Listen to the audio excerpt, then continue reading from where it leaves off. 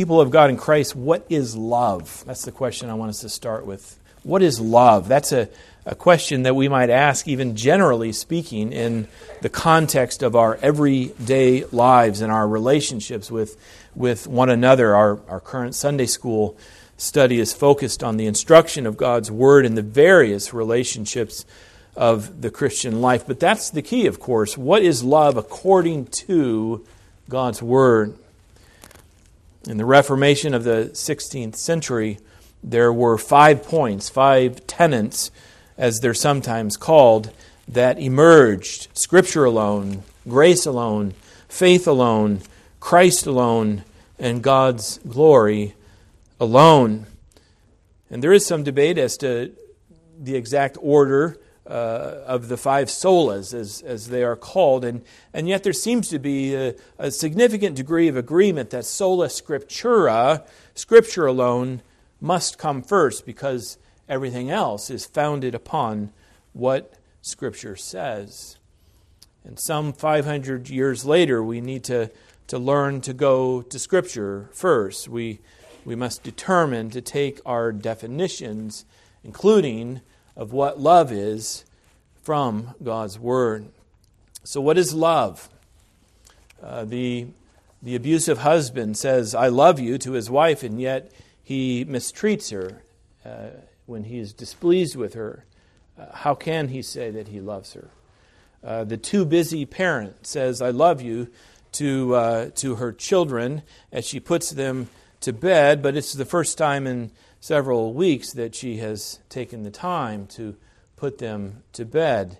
Is that love? A wife says, "I love you," to her husband as they fall to sleep, but she hardly acknowledged him as he came home exhausted at the end of the day. What is love? And we ask the question because Psalm 18 is a psalm of love. We can hardly miss it, I would hope. Psalm 18 begins with these bold words, "I love you, O Lord, my strength." Of course, anyone can say that. I love God. Do you love God? Let's all love God. But what does that mean? We find ourselves in our present day in a culture that is awash with man-made spirituality. We can find fault with Israel in the Old Testament at the foot of Mount Sinai.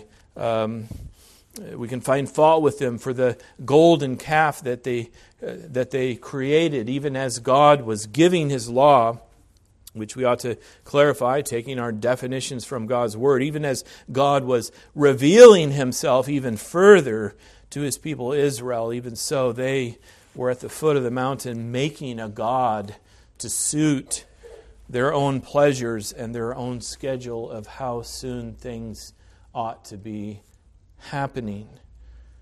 And yet we do the same thing. Maybe not by setting up a physical idol.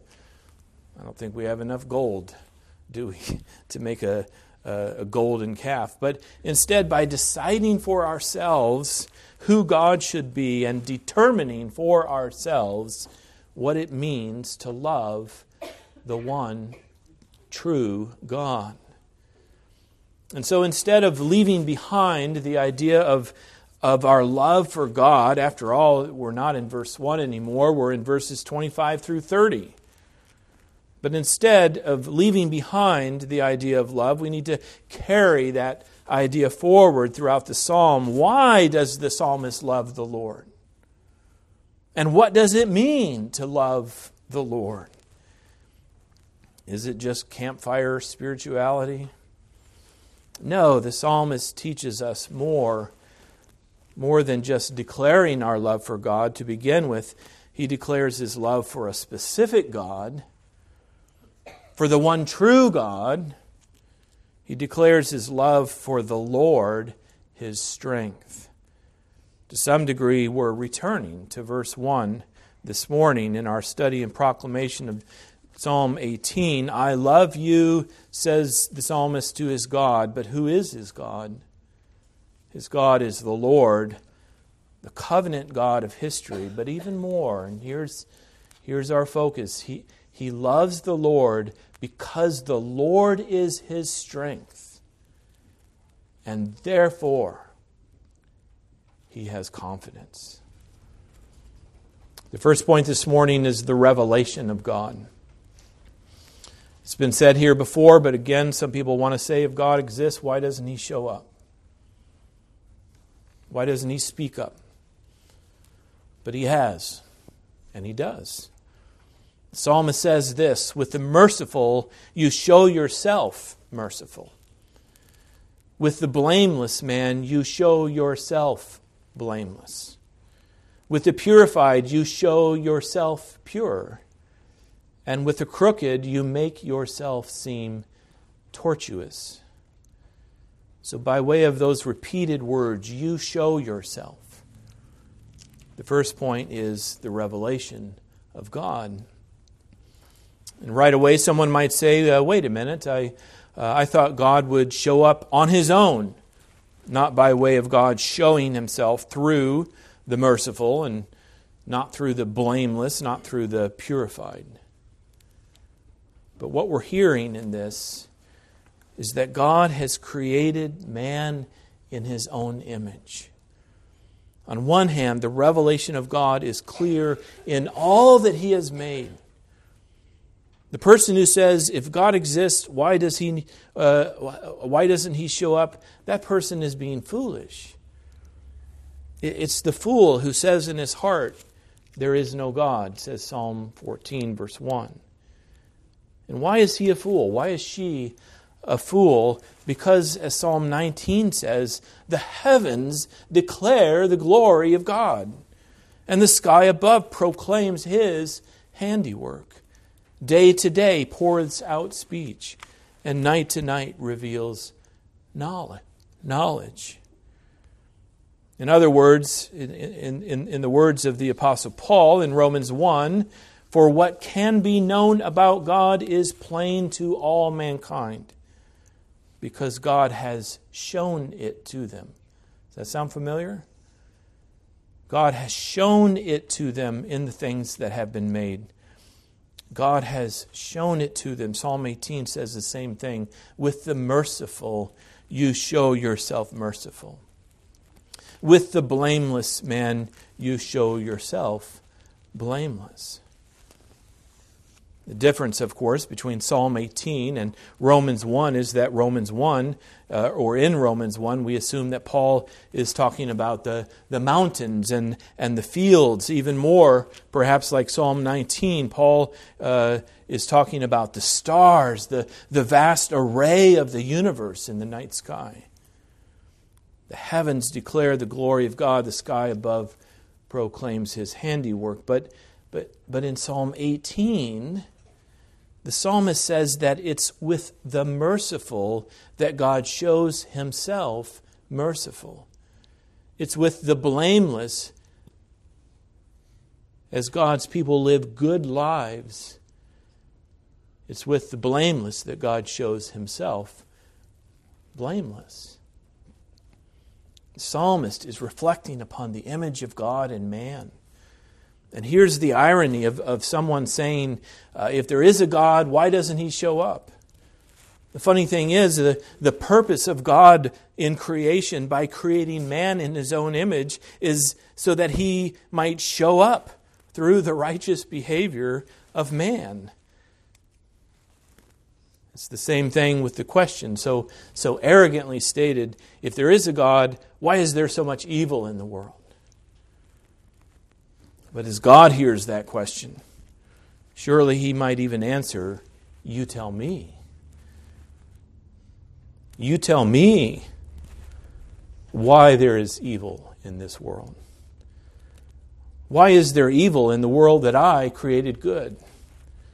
Without fault, without sin, without death. You tell me why there is evil in the world.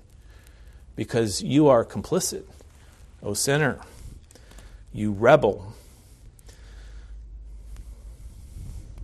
You who rail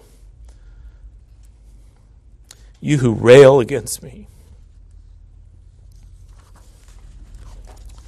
You tell me Says God to us, why there is evil in this world.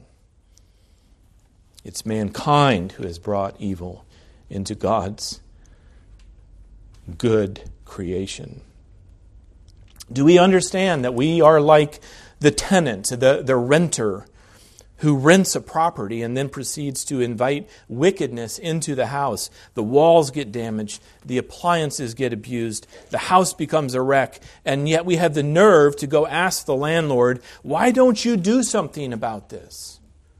My house is wrecked.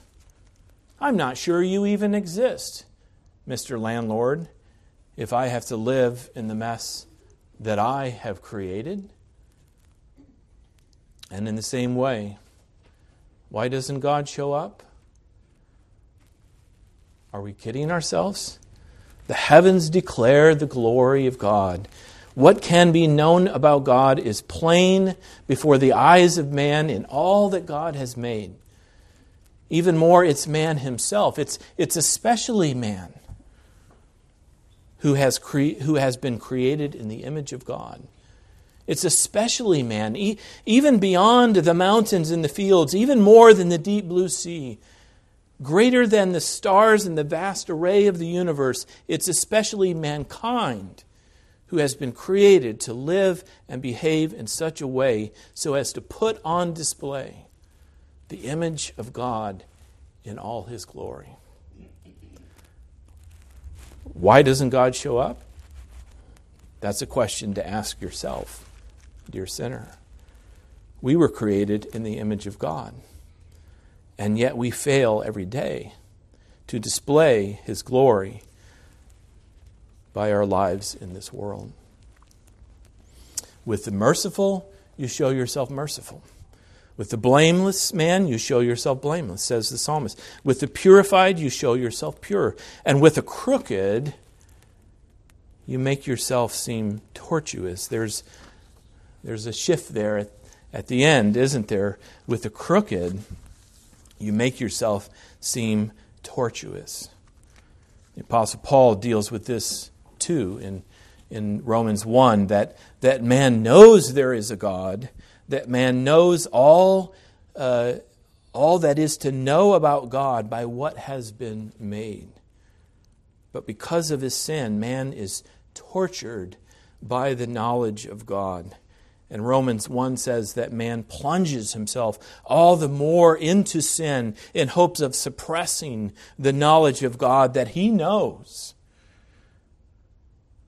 that he can't help but know, because he lives every day in the midst of a good creation. To put it another way, the sinner knows that creation is good, and by a good creation, he knows that God is good. But he also knows that he himself is not good, and that the good judgment of a good God is due to fall upon him for his sin. Think about it. When you extend mercy to someone, you are the image of God because of the mercy, or because with your mercy shown, God shows Himself merciful. And when you live blamelessly, which is to say when you live above any regular need for reproach, when you don't lie, cheat, or steal, when you are faithful to your spouse, when you work hard at your job and in your home, you are putting on display the very holiness of God. This is what you were created to do. Granted, you fail. Granted, when you fail at this, you need to be forgiven by God, because sin is the distortion of the image of God rather than the reflection of God in His holiness. But as you do so, as you put God on display, better than even the mountains and the fields, the ocean, and even the universe above, you not only display the character of God, but you are torturing the evildoer. You are torturing the unrepentant sinner. Because more than the mountains, more than the fields of grain, more than the ocean and the stars above, you are setting God, by your obedient life, you are setting God before the sinner, when all he wants to do is to suppress as much as he can the very existence of God. And so comes the second point, the humility of faith. Verse 27 says, "For you save a humble people, but the haughty eyes you bring down." Let this be clear to all, that the point of understanding and agreeing to bear the image of God before others is not to put ourselves above others. The call of faith is the call to humility. Jesus our Lord made this point by calling upon a child to come and stand in the midst of his disciples. It's recorded, at least in one place in Matthew 18, that his disciples were squabbling over which of them was the greatest. And by the greatest, surely they were thinking in terms of, who's the holiest, who's the most worthy, who deserves it the most, whatever it might have been in their argument. And Jesus called a child to come and to stand before them. And even by that child accepting the call of Jesus to do that, the child was surely illustrating what Jesus thought to illustrate by calling the child. A child at the center of attention, a child up in front and on display for all to see. And Jesus said, "Truly, I say to you, unless you turn and become like children, you will never enter the kingdom of heaven. Whoever humbles himself like this child is the greatest in the kingdom of heaven." There is an implication here that we ought to note. The implication is that at this point, some of his disciples were perhaps not yet believers. The specific reference is to the disciples. At that time, the disciples came to Jesus saying, "Who is the greatest in the kingdom of heaven?" And yet Jesus answered their question by saying, "Unless you turn and become like children," which seems to indicate that they had not yet turned and become like children. I'd like to think that one of them, maybe a few of them, were sitting in the background, not caught up in this silly argument, not caring about who is the greatest. If that's the case, it isn't told us. What we are told is that Jesus made it clear that they must quit worrying about being great. First, be concerned about being saved. Not about whether you're great or not, but first be concerned about not going to hell. And if we would be saved, if we would enter the kingdom of heaven, then we must have the humility of a child. Why a child? Why are children the illustration of humility? Well, I don't think it's hard to figure out. They're helpless. They're under the care of their parents. A child's parents shelter her, and they feed her, and they teach her, and they instruct her. A child's parents are the child's very survival. Certainly, at least, the child's source of any existence above the level of poverty and misery. And we might note that it's not the perfect illustration. There are children in whom arrogance shows up early. Children are known to disobey their parents. Children are known to run away from home, thinking to fend for themselves. But that as well provides a good illustration. All the child has to do to be blessed is to be quiet and listen. All the child has to do is listen and obey. All the child has to do is receive.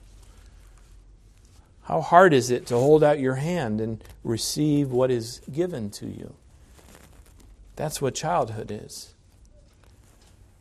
Trust and obey, for there's no other way. Says an old song, maybe you know it. There's no other way to be happy in Jesus but to trust and obey. Children tend to do that naturally. But as we get older, we grow proud. We know better than those who are in authority over us. We know better than God Himself when He says, honor your parents, don't murder, curb your sexual desires, don't steal, don't tell lies, and be satisfied with what you have. But the point of Jesus in setting that child before His disciples, and the point of Psalm 18 is not really firstly obedience, but faith. The point has been made before here that humility is so much at the essence of faith that the two words can be taken as synonyms. They mean the same thing. In technical terms, humility is a sine qua non, as they say, of faith. Without humility, there is no faith. So there might be an appearance of humility in a person, but if that person is not a believer in Christ, then that person's humility is not really humility. True humility, real humility, is faith in God. And someone might say, boy, that's really beating me down, Pastor. And yes, that's exactly it, because pride is deadly. Preserve your pride and condemn your soul. But humble yourself as a sinner before a holy God, and you will be saved. James 4, verse 10 says, humble yourselves before the Lord, and He will exalt you. But Psalm 18, verse 27 puts it this way, for you save a humble people, but the haughty eyes you bring down. And here then is what I think is the unexpected third point, the claim to confidence. And I say unexpected because who would expect humility to lead to confidence? Doesn't humility mean that we say, oh, I'm no good, I'm nobody, I can't do it, I'm helpless? Isn't that the stuff of humility? And we answer, not on your life. I'll be honest that here in verses 28 through 30 are the verses that most draw me to Psalm 18, because on my own, I'm not a very confident person. And we live in a day when we need to be courageous, and we need to be confident Christians. We need Christians who will say, I am a follower of Jesus. I am not a nobody. I am not only a somebody, I am a disciple of Jesus Christ. I can do it. I am not helpless. Not because I'm such a great person, but because of my faith in Christ and my identity in Him. Verse 28 says, For it is you who light my lamp. The Lord my God lightens my darkness, for by you I can run against a troop, and by my God I can leap over a wall. So down with all false humility, as if it were some kind of a spiritual trophy to bury ourselves in discouragement and despair. Without a doubt, we would be dead in sin, except that God has raised us up in Christ. Without a doubt, we would be buried in sin, except that God has raised us in Christ and has even seated us in Christ in the heavenly places. We have been raised. We are alive. And our faith itself is the proof. We are alive, and we are filled with the Spirit of Jesus Christ. And for this, we will need to break from this world. The world says, don't admit your weakness. Instead, strut your stuff. Just watch any professional sports these days. Strut your stuff. Be proud of yourself. Claim your own identity. But here is the exact opposite truth. if we would care to receive it, humility before God leads to confidence. And that true confidence is founded on abject humility. We already heard this earlier from James. Humble yourselves before the Lord, and He will exalt you. And Jesus, our Lord, said something similar when He said, whoever would save his life will lose it. But he who loses his life for me and for my sake will gain it. And granted, the final fulfillment of these promises will be found in heaven. But does that mean that we have to live now such defeated lives? That wasn't David's perspective in Psalm 18. For by you I can run against a troop, and by my God I can leap over a wall. That's the kind of confidence that we need in this short life. Yes, we have the exaltation of heaven awaiting us, but that in itself should give us the courage and the confidence to say even now, by my God, I can leap over a wall. But make no mistake, where does such confidence come from? It comes firstly from the revelation of God. By knowing who God is, we become confident.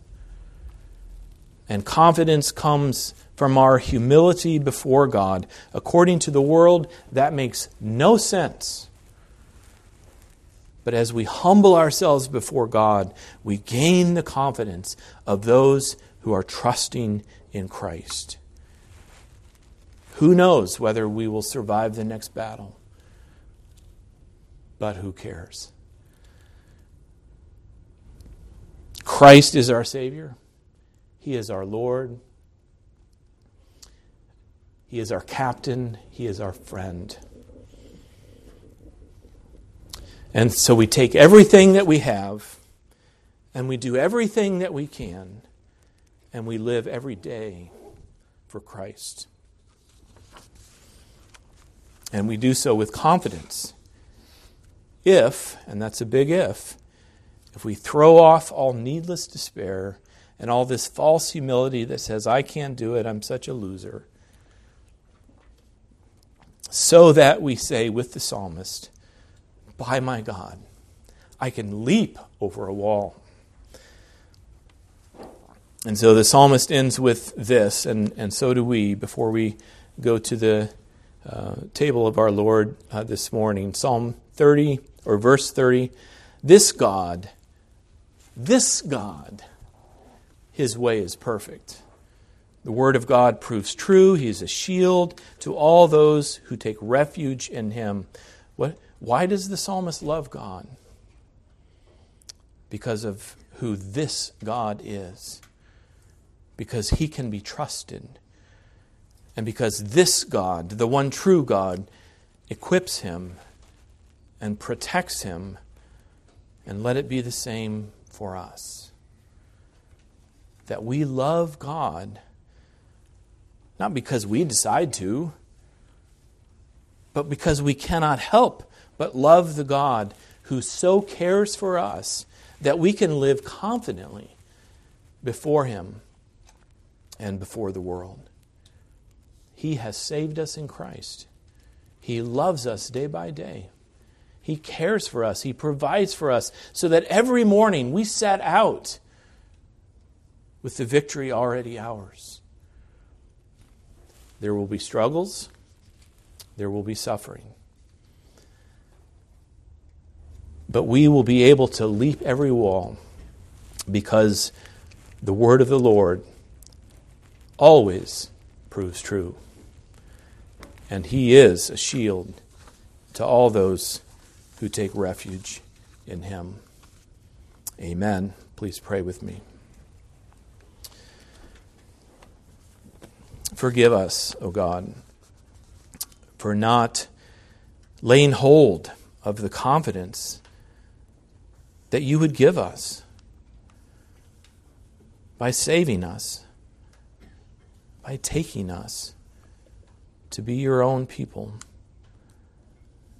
May we see that your call is that we would be courageous and confident in our Christian lives. That we would not succumb to temptation. That we would not hesitate to repent and to keep repenting. Grant that we would see that the victory is ours in Jesus Christ, and that in Him we can and should and must be confident. In His name we pray. Amen.